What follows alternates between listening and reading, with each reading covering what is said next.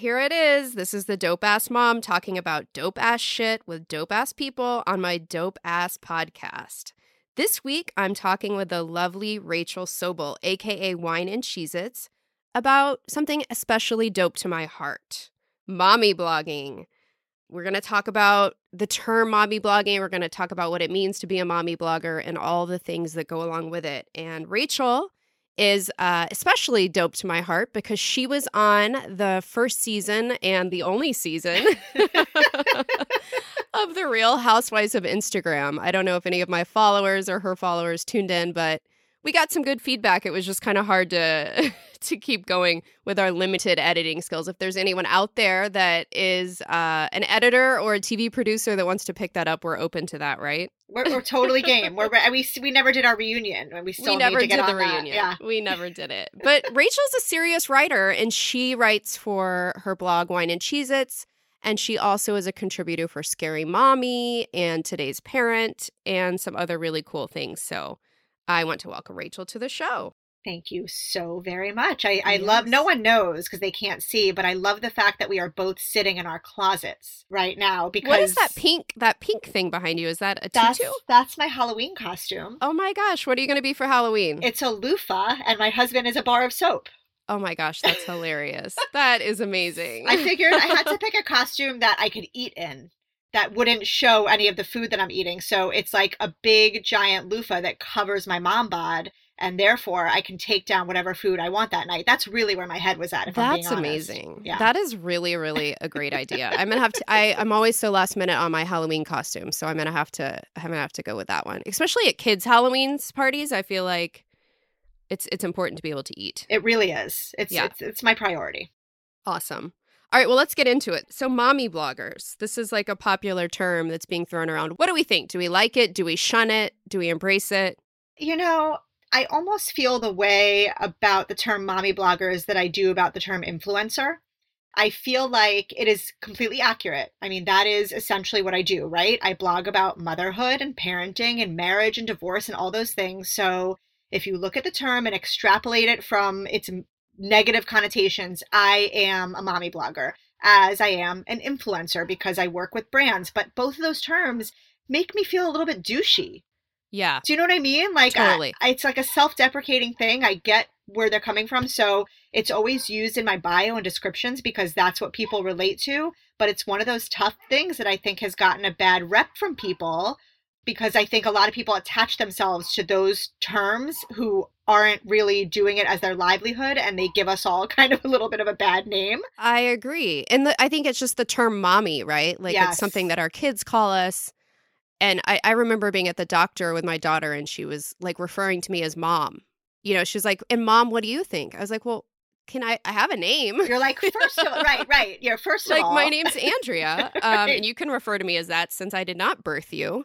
So it's just one of those things. I completely agree. Yeah. I mean, I embrace it because it does describe what I do, but I do cringe a little bit every time I use it because I wonder what people on the other end are thinking. Are they taking me seriously? I take my writing seriously. I take my work seriously. But there's always that fear when you attach yourself to one of those buzzwords that you're going to be viewed differently. Completely agree.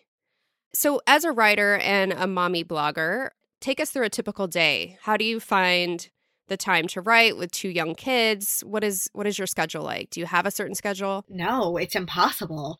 Thankfully, my younger one is in school full time now, and so that opened up my opportunity. But most of the time, if I'm being really honest, I am meeting deadlines, whether it's prompts that are given to me for the publications that I contribute for, or my own pitches proactively that I come up with, something that is interesting to me that I want to write about. Most of the time, I'm writing with a toddler next to me who is pulling my arm off of the computer and wrapping it around her. So I have to type with one hand, and that makes it take twice as long. But I don't really have a set schedule, and I don't go by an editorial calendar because I am a very much in the moment writer. And so I constantly have my phone out when something happens and I'm like, oh, this is something I need to write about. And I have notes and notes and notes and notes. And then eventually I get to them and I build out those articles and pitch them out to my publications or post them on my own blog. So I probably could be a little bit more organized with that, but I feel like that wouldn't be real life for me. So I'm pretty transparent about my life on social media and what you see is what you get. And I think my writing falls into that as well. I get to it when I can get to it. Completely. And why do you think it's part of your brand to show those parts, like those painful parts or those different parts of motherhood? I think that motherhood, even on a good day, motherhood is really, really hard. And I think that with social media, there's always this intense pressure for people to show that they have their shit together and that they're doing it all. And I think in a sense we are doing it all, but there's always things that fall through the cracks. There's always really crappy days. There's always tantrums. There's always marital fights. There's always dinner that gets spilled on the floor. And I felt like when I first started sharing on social media, I was seeing much more of those polished moments. And I felt like I needed to jump off the cliff a little bit and say, no, I'm not going to just show those pretty moments. I'm going to show when my kids throw a tantrum. I'm going to show when I have spit up dripping down my chest. I'm going to show all those things because I know there's other women out there in the trenches who relate to that, but are maybe a little bit hesitant to share that they don't have their shit together. And I felt like it was important for all of us to embrace the fact that we don't always have a great day. We don't always do all the things we plan on doing, and that's totally okay. It's normal and it's motherhood. Right. And did you ever have a moment where, or do you have moments still where you look at other people's feeds and have that moment where you're like, oh, you find yourself comparing or find yourself down because it looks like someone else has their shit together? Or do you think you just know better now and you don't have those anymore? I think it's easy to have that self-doubt sometimes where you see certain pictures, but I do talk myself down, and I can look at something now from a completely different lens because I'm so in that world of Instagram and social media and the people that I collaborate with and follow and share.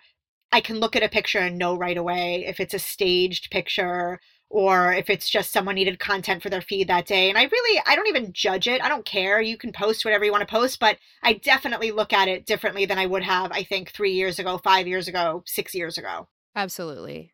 And what do you think the conversation, you have 2 daughters, right? Mm-hmm. What do Yeah. you think the conversation will be with them when they get on social media? Inevitably, I have a daughter and a son, but I think more so for daughters. My daughter's already asking to be on social media. How do you plan to like proactively? I'm terrified. I'm terrified because, like you probably like me get some pretty off-color comments in your DMs and things, people are mean and there are bullies out there even when you're an adult. And I know I can deal with it because I'm a 42-year-old woman who doesn't give a shit and I'll put you in your place. But I look at my sweet, innocent 10-year-old daughter who's turning 11 this weekend, who's been begging me for Instagram and Facebook, and I have vigilantly said no. I think it is once you go there, you can't go back. You can't take a step back. And so she knows that she's not allowed to have social media for a while. She's navigating to try and get it in middle school next year, but I'm not even sure that I will do that. And it's tough because kids at that age, that's what they're doing. They're all on these social media channels the same way we are, even though they're sharing information. And so part of you doesn't want your child to be the social pariah who's the only one that doesn't have access to these things. But I have to protect my child as a mother, even if she's not going to like my choices. And so we have a lot of transparent conversations about how she's not going to like the decisions I make sometimes, but she has to trust me. And she's pretty respectful of it. There's definitely some of that foot stomping and door slamming and why can't I have this? I think it's very hard to put a child in that position where they don't know the gravity of the decisions that they're making and the stuff they're putting out there. And that's my biggest fear, is that she'll do something so innocently that is not meant to be damaging, but will come back to bite her. Right. So it's scary, especially, firsthand, you see what's out there. Do I want to expose her to that? No, I'm not ready. Not ready. I agree. I think the age is what? Is it 12 for Instagram? Yes, I think it's either early. 12 or 13. It is. I mean, these kids are going through puberty. They don't know anything. They're making, they're carving their way out into this little world and starting to make decisions that really impact their lives. And do I want that accessibility to her on social media? Right. I mean, I can't imagine having my childhood been on social media. Oh, I all thank those God mistakes every day. and things that we did. I know. Just I stupid think stuff. about, I was in college in the 90s, wearing Von Dutch hats and all of the Stussy shirts, not even surfing, but had every single bit of like surf paraphernalia because that was cool. And I think about all of those moments with my friends and if they would have been documented on social media, and I'm thankful that it didn't exist because there's no coming back from that. Totally. We were hoochie mamas, right? We really were. I mean, I still have it in me. I like to twerk every once in a while when the I know. mood I wanted strikes. to talk about that phrase with you, hoochie mama. What is a hoochie mama? So I don't know how universal it is. I guess it's more in cities and stuff where the music tends to be a little bit grimier and dirtier and the hardcore rap. But I grew up in Miami where you were surrounded by bass and hip hop and all that stuff. So in my prime, in my teens and 20s, we were in clubs as they called booty dancing. Now it's called twerking, where you're, popping it a little bit. And I'm not ashamed because it is part of my heritage and part of my livelihood. And I will never be embarrassed about it, but I feel like it's making a resurgence now. It's just called something different. The fear is when what you is see it called now? It's called twerking. I think it's called Okay. twerking. I think that's Yeah, what yeah. the youngins call it. Yeah. But I'm all about it. I think when you grow up in certain places regionally and growing up in Miami where it was called booty music was such a big genre of music, it is in my bones. I can't not hear certain songs now and want to get down even at my age. And so I hope that never goes away. I hope I always feel that way. But I know that among my people and my crowd and my audience who read my stuff, I have a lot of fellow hoochie mamas who relate to that. I'm a hoochie mama for sure. Yeah, you are. I think it keeps us young. It does. What are some of your favorite songs now and then? Let's talk about your past favorite songs. And maybe they're the same. There's a few. I mean, listen, every girl has those songs that make you instantly turn to a stripper, right? Right. Like your clothes start to come off and you look for a pole. My favorite all-time song that really I can't hear it without wanting to just shake my ass is by Two Live Crew or Uncle Luke, and it's called Scarred. And it is profane and disgusting. And I don't know that I can remember that song. Oh, Can you could you give us a little ditty? Could you give us a little preview of it? I don't know. It starts with Captain D coming, Captain D coming, Captain D coming. That's like the opener, and that's when I start to bounce, and I can't help it. And then there's a lot of stuff that I think probably never made it your way, like very Miami stuff, Uncle Al and Splack Pack and all those really dirty, profane. The more profane, the better. I love it. I probably shouldn't because I'm a woman, but it does something to you. Don't you think it wakes up something or it taps into something maybe that a primal thing? There's something a primal or something yes. that we're probably, I don't know about you, but you're probably a good girl a little bit growing up and it taps into that sort of it unleashes rebellion? A beast that needs it unleashes a beast that sometimes needs to come out. Yes. My biggest fear though is that my daughter will then hear some of that music, and she had I have rhythm. I do. I danced my whole life, and so I have the trained rhythm, I have the ghetto rhythm, I have it all. It's like a nice little package. I've noticed lately it's genetic because I'll see my daughter, my older one, dancing, and I'm like, oh God, she has it. I see the butt popping a little bit. I'm like, oh God, she has it. What am I going to do? Then I see my younger one, and she has her father's rhythm, and I'm like, oh, praise the baby Jesus that only one of them will probably have to be contained a little bit. That's amazing. That's amazing. What are your favorite songs now? And do you censor your music around your kids? I love that question. So my favorite songs now, I still am stuck in the 90s. Like my playlist is a lot of 90s hip hop and old school rap because it's just who I am. But I love a lot of the music my daughter listens to, like all the Shawn Mendes stuff and the Halsey and Billie Eilish. I'm into it. I really, really like it. It makes me feel super old that I'm taking musical cues from her. But I think that happens. I think it gets thrown back at us that way where our kids become the trendsetters and we become the followers. That's a little bit of a weird dynamic for me. I don't censor, I'm very careful. Like there are certain things, if there are like racial slurs in songs, I am super sensitive and I don't want my kids exposed to that. And so we do talk about that. If there's certain words that I don't want to be used, I tell my kids it's like the worst things you could possibly say. And that's why we don't listen to it. But if there's, they're saying shit or the F-bomb or whatever, my kids are not dumb. They know, they hear it in other places. And so we always talk about how there's certain things that are appropriate for the car with mommy. And there's certain things that you don't listen to with friends. Like we listen to every morning on the way to school. We have a song of the year. Last year, it was Drake's Nice for What. Oh, I love that song. It's a great song. It's a great song. It's just a feel-good song. It is. And so that was our song on the way to school. This year, so far, it's been Lizzo, Truth Hurts. Oh, yeah. So, we don't censor that too much. And my toddler is just screwed because I was like a nun around my older one till she was like 8. And she thought the worst word in the world was stupid. And I was like, God, I really lasted a long time with this one. And my toddler does not stand a chance. She's heard it all. So why do you think that changed between the two girls? don't you feel like you got lax with your I don't know. I feel more, I Yeah, feel like in some ways because I know more, I'm more protective. And so you don't have that ignorance you have when you have your first child where right. everything is just roses and sunshine. But I think I don't care about his things as much. I felt a lot of pressure with my first child to take the pacifier away at a certain time, to make sure I was sleep training her. I don't really, I'm kind of letting my second one set the tone for those things because I don't feel that pressure anymore. I'm comfortable in my skin as a mother. I'm comfortable in my skin as having a blended family. I just feel much more comfortable all around, and I don't feel that immense pressure to do things a certain way with her. And I just think it works for all of us to be a little bit more relaxed with some of the bigger stuff that I cared about more with my first one. Yeah, I think that's pretty accurate. And I think that's also great advice for new moms too, right? Like going through it and thinking about as they're growing their family, like you kind of just have to let it flow and see everyone's so different in the family, right? Like everyone has such a different Totally. personality. So And there's that running joke. Like, I don't know how you were with my first one. I have the baby book with everything, her lock of hair, totally. everything. I mean, towards the end, you can tell when I got lazy and stuff is just shoved in there. But Right. my little one doesn't even have a baby book. I just keep taking all of the like notes from her pediatrician with her like percentiles and shoving them in a folder. And I'm like, this poor kid has a folder. My first one has a bedazzled book. You But just, do you think they're gonna? I mean, when they're no, 15, are they gonna be no, like, "What percentile was I? no, Was I in no, an eight?" no. No, she's not going to be like, Mom, where's my lock of hair? Where's my hair for Totally. my first? Where's my first tooth, bitch? I have those too. Do you save teeth?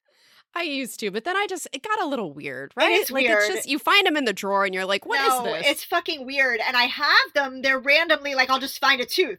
And I'm like, oh, here's whose is this? Whose tooth is this? Is Totally. it a dog or a It's like a human? voodoo Yeah. doll or something. I don't understand it. It's so weird. Only moms like Motherhood is weird. yeah, it Motherhood is is weird. weird. It's so weird. It's so weird. Okay, so let's talk about the blended family aspect. Like going through your divorce, and I feel like this is the age now where a ton of my friends are going through it. People are just sort of, kind of moving into that second part of their life where they know more of what they want, where they have changed, they've grown, maybe they've outgrown their partner, they're contemplating it. Do Hmm. you have advice for someone who's going through it, like who's really in it? Do you have anything? I think the most common question, I've said this before when I've been asked this question, is people come out of the woodwork when you get divorced, people you know and strangers, because it's a point of connection. It's something that they know that nobody else in their life can relate to because it's such a specific set of circumstances. And many women do reach out and say, how did you know it was time? And, what steps did you take? And I think it's so subjective because everybody's situation is different. I always say, if you have children, fight tooth and nail to save that marriage if you can, because it is so hard being divorced, especially when you have to co-parent and you don't have your kid with you 24/7 and you lose that accessibility. It sucks. It sucks. I am almost a decade out, 9 years out, and it still sucks not having my child on certain holidays and things like that. But I think you know your own threshold, and only you know if you have reached that threshold. If you are at the point where you feel like you are a shell of yourself and you're not living and you're just existing and you're walking on eggshells and you hear the key in the door every day and you're like, oh, what's it going to be today? You have to do a little bit of a gut check and say to yourself, is this healthy? Can I sustain a life like this? And there's not a right or wrong answer. You have to decide that. I think that many people feel pressured to stay together for the kids. And I understand that completely because I felt that. But then I would say, but this isn't healthy for her to see two parents that aren't constantly showing affection to each other and have a functional relationship. And arguing is part of that too. I strongly believe that kids who grow up in houses where their parents hide everything, where they don't see their parents have negative interactions too, grow up in a bubble where they think that it's not healthy. And I think it's incredibly healthy to disagree with your spouse and then have your kids see healthy resolution. Not to say you should be like screaming and attacking each other in front of your kids, but I think kids need to see all aspects of a marriage to have a very healthy understanding. And so once I realized that I was in a situation where my child wasn't benefiting from us being together, it wasn't healthy for her. And it was a very hard decision to make. And there are times where it still feels hard. But I think you have to do in your gut what you feel is best for yourself and your kids, because your kids need a healthy mother. They need a mother who is happy and thriving and functioning. So if you can't do that married to your kid's father, then it's okay to examine the alternative possibilities to that life. And now you're on the other side of it. You said 9 years ago. Looking back, is there anything that you would, I don't know, not have done differently, but is there any advice you would give to someone going through it that you now, hindsight's 2020, Yeah. looking back saying, "Oh, I wish I would have done this," or are you pretty much at peace and pretty much I'm at peace. It's hard for me to say, oh, I wish I would have done it earlier. Oh, I wish I would have held on longer, because I think that the path that I took led me to where I am. And yeah. I know that where I am is exactly where I'm supposed to be. I met an incredible man who loved my child, which is not easy to do when it's not your child. I think about it too. Could I love someone else's child the way he was so embracing of my life as a mother and my child before we had a baby together, that had I not done what I did the way I did it and the timing I did it, I wouldn't be where I am now. And so it's very hard to have regrets about anything. I think the biggest thing that I learned in retrospect is that I had so much self-imposed mom guilt Hmm. for ending a marriage and agreeing to end a marriage and having my daughter be in a broken home that she didn't choose. I still have mom guilt about it when I see her go to her dad's and I'm here with her sister and her stepfather and we're living our life isolated while she's with her dad. I feel tremendous amounts of guilt that I have to keep reminding myself she's okay, she's resilient, this is everything's okay, but it's hard. It doesn't ever go away completely. Yeah. Mom guilt is such a Oh, it's a motherfucker. it is a motherfucker, and I don't know that other generations experienced it. Obviously not exactly like we do because I think we're all different, but I do believe like my mom worked full time, my dad worked full time. I don't know that she felt, I don't know, maybe she did. I should ask her, but I do feel like it's a new kind of maybe stronger phenomenon now, and I can't figure it out why. Do you have any ideas about why? Is it because a lot of us are choosing careers that, quite frankly, I'm choosing a career that I don't have to do, right? Like it's kind of like I'm following my passion. I think we're starting to follow our passions more than we are surviving. Yes. And I think that comes with a little bit more of like, well, should I just be a mom? Should I just be, making their bento box lunches and sort of That they're not going to eat and they're going to throw everything out. right? Yeah. Like, and how do you deal with that? How do you I walk yourself do through it? I do think that I think you're totally right. I think there's a couple different things going on. I think that in our parents' generation there was a very clear path. I think women went to college and they either got married right out of college or they had a career and then they had got married later. I think there was very little room for flexibility in terms of what your life was supposed to look like. It was very, very traditional in a lot of ways, whether the mother worked or not. I think that our generation, the reason that there's been such a shift and so much of a change is because we are all talking so openly about things that our parents' generation didn't talk about. We're talking about marriage, we're talking about divorce, we're talking about miscarriage, we're talking about infertility, we're talking about not working corporate and following your passion. All these things that I think were off limits to talk about are now ongoing conversations, which are normalizing so many things about motherhood that I think people swept under the rug for so many years. And so I think that because we're all a little bit more open about living differently than our parents did, and our kids are seeing that, like my children are watching me hustle every day and building a business just like you are, doing things a little bit differently. We're not sitting in an office 9 to 5. And I did that life too. I had that as well. I think it's pretty incredible that our kids, especially girls, get to see their mothers doing something, following their passion and monetizing it. That's a pretty powerful thing for little girls to see, that they don't have to go to college and be a doctor, a lawyer, accountant. And there's nothing wrong with those paths, but they have options to do so much more now. And we didn't have that. I don't think we had that growing up. My parents were always super supportive and told me I could do whatever I wanted, but you still went to college, you picked a major, and you did something within that major. You didn't just say, I'm going to go off the grid and do my own thing. Right. Yeah, we are kind of forging a path for that. I do like that. I also think that, like you said about the kind of talking about these taboo things that weren't discussed, I feel like we're sort of healing it, like by writing.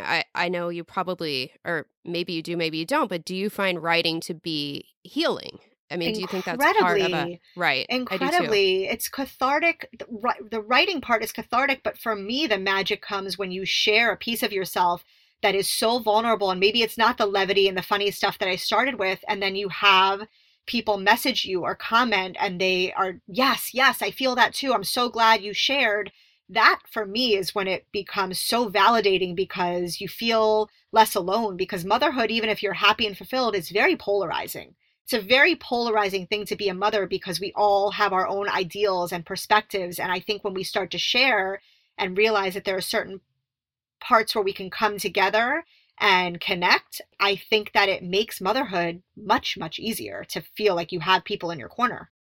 I agree. Yeah, it's nice to put yourself out there and say something that maybe normally you wouldn't, and have someone else to just be like, you know what, I get it. I can relate. I'm in there. I'm in there with you. Yeah. Yeah. What do you think about the rise of memes? Do you think there's something with that? I think there's something with the picture and the writing and the levity of it, but it also being so true. I think memes are gold. I think the reason memes have taken off and they're so amazing is because there are these, again, points of relatability, but you don't have to dig into a 1,200 word essay. It's like right there. There's that digestible piece of information, whether it's serious or funny or heartfelt.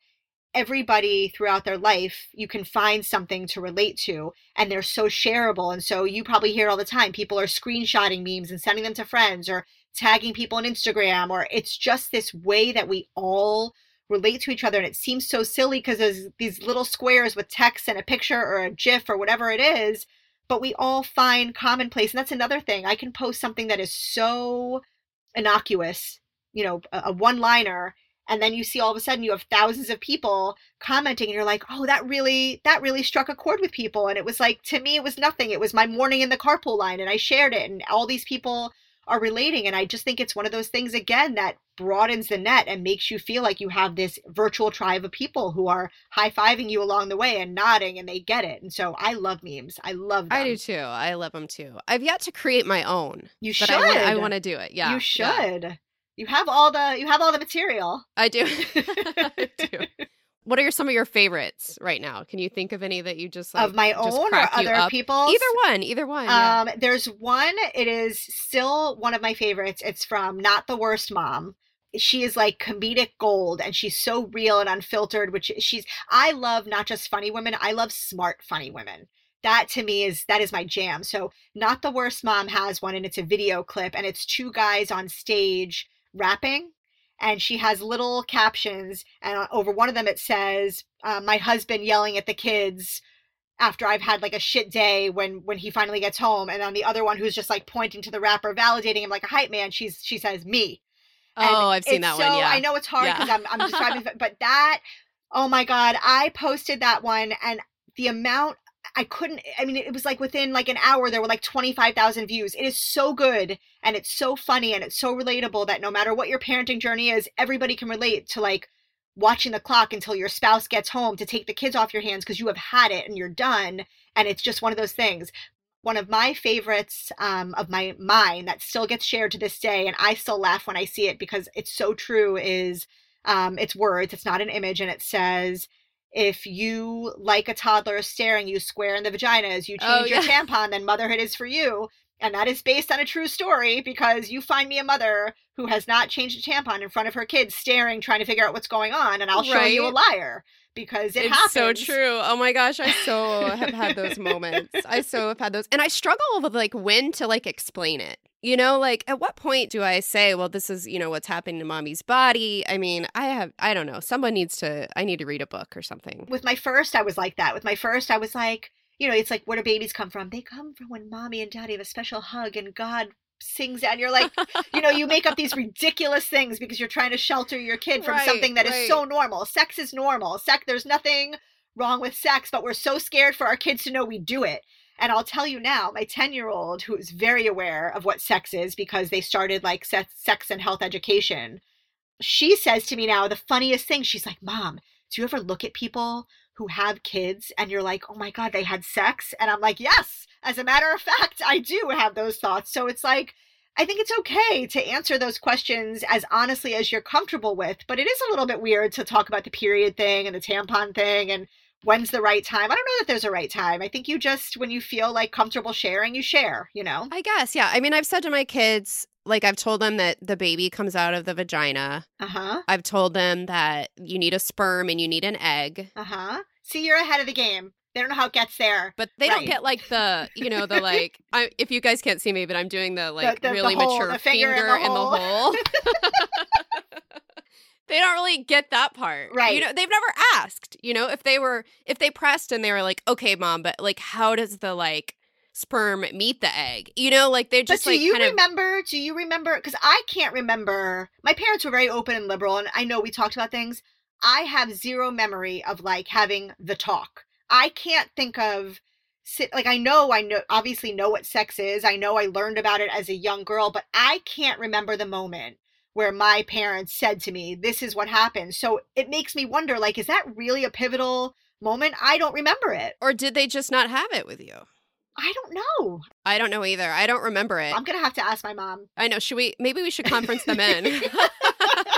New podcast idea. I remember being in school and having like this woman was making pancakes with her daughter. Okay. And she like poured the pancake batter into like ovaries and a uterus. Come on. Yeah, and she was like explaining like, you know, like she like drizzled the batter and was like, these are the ovaries. She made anatomical pancakes to explain sex. So maybe I'll do that. That's please not only do it, but please document it and record it. I would love. I'm here for it. I would love to see you explain sex through pancakes. A little IGTV, and then people can share it with their children. There's an idea for you. You should take. You should actually. Here's an idea, Andrea. I think you should take all of the old school. Like you remember, I'm sure being in sex ed or whatever it was that we had when we were younger, and you see those horrible videos of childbirth where it's like full on 70s bush and you see the baby crowning, all that stuff. I feel like you should do a modern version of all of those terrible 70s videos and you should zhuzh them up a bit, make them modern, and that could be a new business idea for you. I love it. I love it. We just need to think of a title. Okay. It'll be called Sex Through Pancakes. Sex Through Pancakes. And all the girls will have it's like, what is it called? Now it's not a bush anymore. It's like there's different, people do the landing strip, people do nothing. There's variations. Pubic hair has taken on, it's evolved. It has evolved. It has evolved. It has. Okay, so what is one thing that most people don't know about you? Oh, I feel like I'm such an open book. I'm trying to think. I mean, one of the fun facts that seems to surprise people, even though a lot of people know, but I guess as I get new people following my account, they're like, what? Really? I did have an 18-episode stint on MTV's The Grind when I was 18 years old. Stop it. Yes, I did. Oh my God. Yeah. Did you do the pepper seed? What's that? That's that like do the pepper seed. It's like that move where you like shake your shoulder. No, I mean I have my own shoulder shake, my own shoulder shimmy that I have patented along the years, but I missed my final exams. I was a very good student, so my teachers allowed me to, I either took them early or took them late. I took a week off of school and I went to South Beach and they filmed at a hotel and they filmed over 2 or 3 days. We had all these like outfit changes. What hotel in South Beach? Do you remember? It was the Raleigh. It was the Raleigh Hotel. I don't even know if it's still open. I love South Beach. I love it there. I can't say how I really feel because I'm supposed to be supportive of South Florida and not alienate people, but I grew up in Miami and I have very strong feelings about Miami. I think people who don't live there, I get the allure of it. I am such a homebody that I like to be in my house with a bottle of wine, eating all the pasta instead of watching all the people with perfect bodies walking around not eating. Oh, got it. Yeah, completely.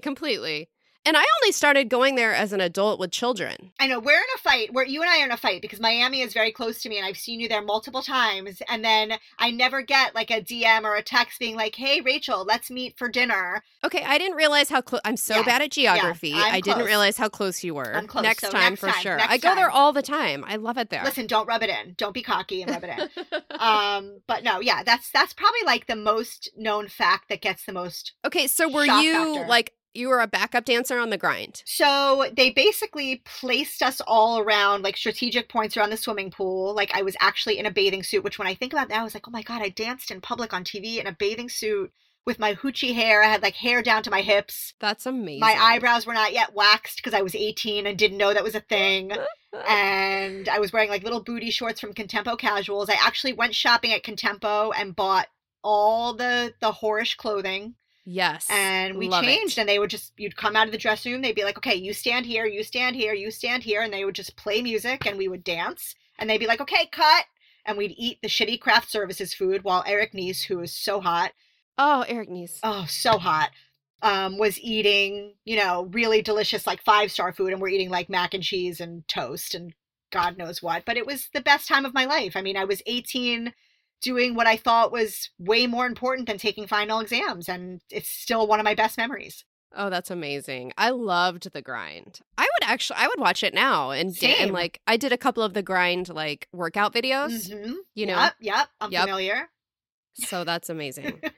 Okay, so what's one thing that you do or advice to give to someone to live a dope-ass life? Because this podcast is all about sort of breaking the mold and doing things on your own terms. So how do you live a dope-ass life?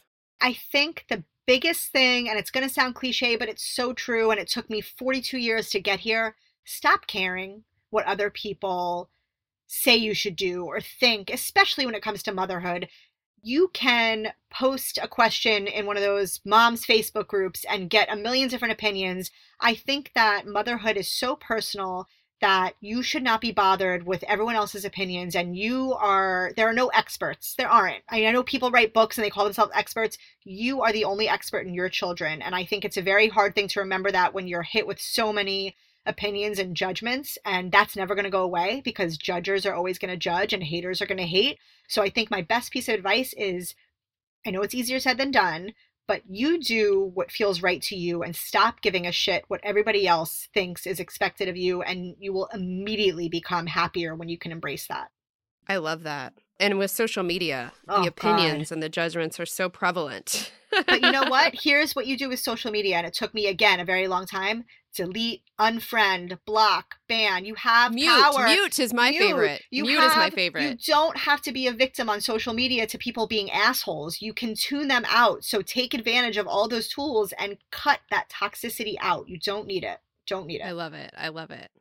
All right, Rachel, well, tell people where they can find you online and offline if they want to learn more, because I'm sure they will. Yes. So I am based in South Florida. So if any of you guys are based in South Florida, I'm super friendly. When I see you at events, I'd love for you to say hello. And I actually have had many people be like, are you Wine and Cheez-Its instead of Rachel? And I love it. So don't ever, I would legally change my name to Wine and Cheez-Its if I could, because I feel like it means people are paying attention. But you can find me online. My blog is Wine and Cheez-Its, wine with an H, and Cheez-Its.com. All of my writing is housed there. And then on social, I am at Wine and Cheez-Its on everything except Twitter, where they would not give me the and. I don't know why. So it's just at Wine Cheez-Its. And she's verified, people. She is verified. I'm legit. I'm still waiting for my bags of money to come from my blue check mark. But yes, so that's where you can find me. And I try very hard to respond to every single person that messages and comments as much as I can. It gets overwhelming, but I really do like engaging with everybody and having those conversations. Yeah, you can tell. You can totally tell that in your brand. And I had one question I wanted to ask you, and I have to ask it. What's your favorite wine, and what's your favorite flavor of Cheez-It? Oh, my favorite Cheez-It is just the original. I'm a purist. I like them all, but the original Cheez-It is the best, in my opinion. My favorite wine, it's actually The Prisoner by Orin Swift, is my favorite wine. It's a red blend, and it is delicious. I prefer like red blends and heavier reds. I do not like white wine. I think I have had that before. They serve it at restaurants. It is delicious. Yep, yeah. The Prisoner, and another one by them is called Shatter. Those are my favorite. Awesome. Well, thank you so much for joining us. Thank you. That was pretty dope shit, right? Yes, it was. Yes, it was. And dope there's more AF. where that came from. Yep. All right, Rachel. Thank you so much. Thank you. Okay, bye-bye. Bye. You ain't nothing but a hoochie mama. Hood rat, hoochie mama. Do you remember that song? I don't know. This episode got me thinking. Maybe we're all just closet hoochie mamas or mommy bloggers clinging to some memory of our past. You know, our hoochie mama selves before the responsibilities took away our twerk. I don't know about you, but I'm embracing the hoochie and the mommy, and I'll be blasting my gangster rap in the pickup line until further notice. Thank you so much for joining in today. Please leave a review if you loved this episode. You can find me at Andrea Levoff on Instagram and at www.andrealevoff.com. Thanks, y'all.